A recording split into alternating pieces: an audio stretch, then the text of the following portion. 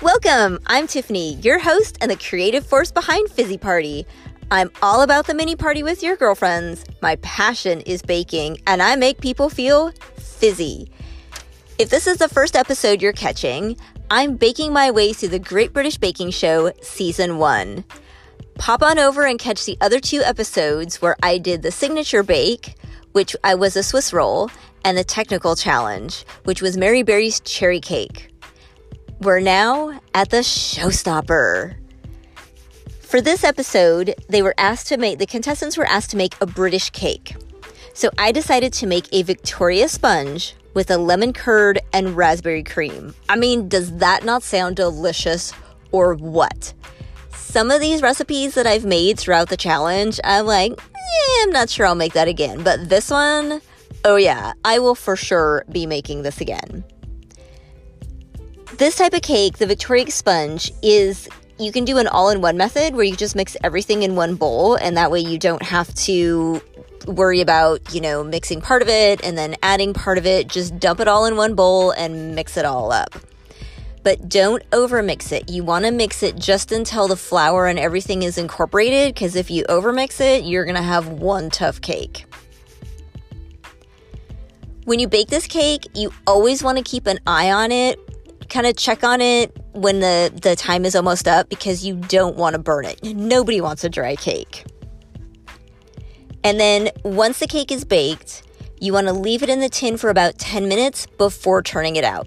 That way it'll come out a little easier.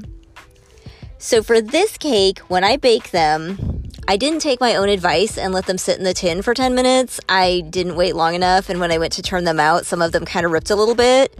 Thank goodness I wasn't on the Great British Baking Show, because Paul and Mary would have definitely noticed that. My friends, though, they didn't care. They were all about the taste. The cake did turn out just a little bit dry, so I maybe should have left it in not quite so long. And I should have made my own lemon curd, but I had some in the refrigerator that I had bought, and I wanted to use it up before it went bad, so I went ahead and used the store-bought lemon curd. You can usually find it with the jams and jellies. And for this one, I actually used Martha Stewart's raspberry cream recipe. Oh my gosh, it was so good. I would smear that stuff on toast and eat it. I could have used Mary Berry's, but I think she uses more of a jam, I think. I don't know. I came across Martha Stewart's, and I'm like, that's the one. I'm using it.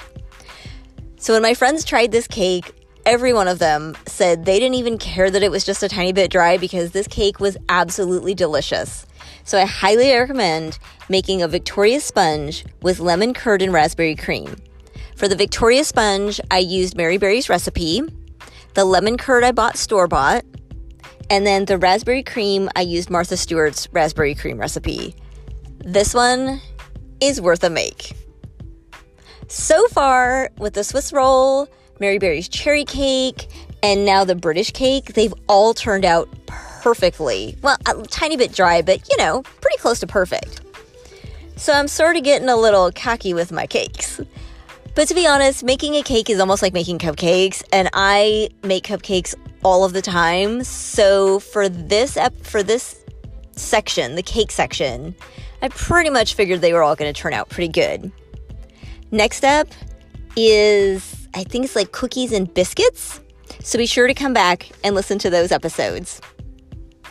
I absolutely love connecting with you. So pop on over to Instagram, Facebook, Twitter. You can find me at Fizzy Party.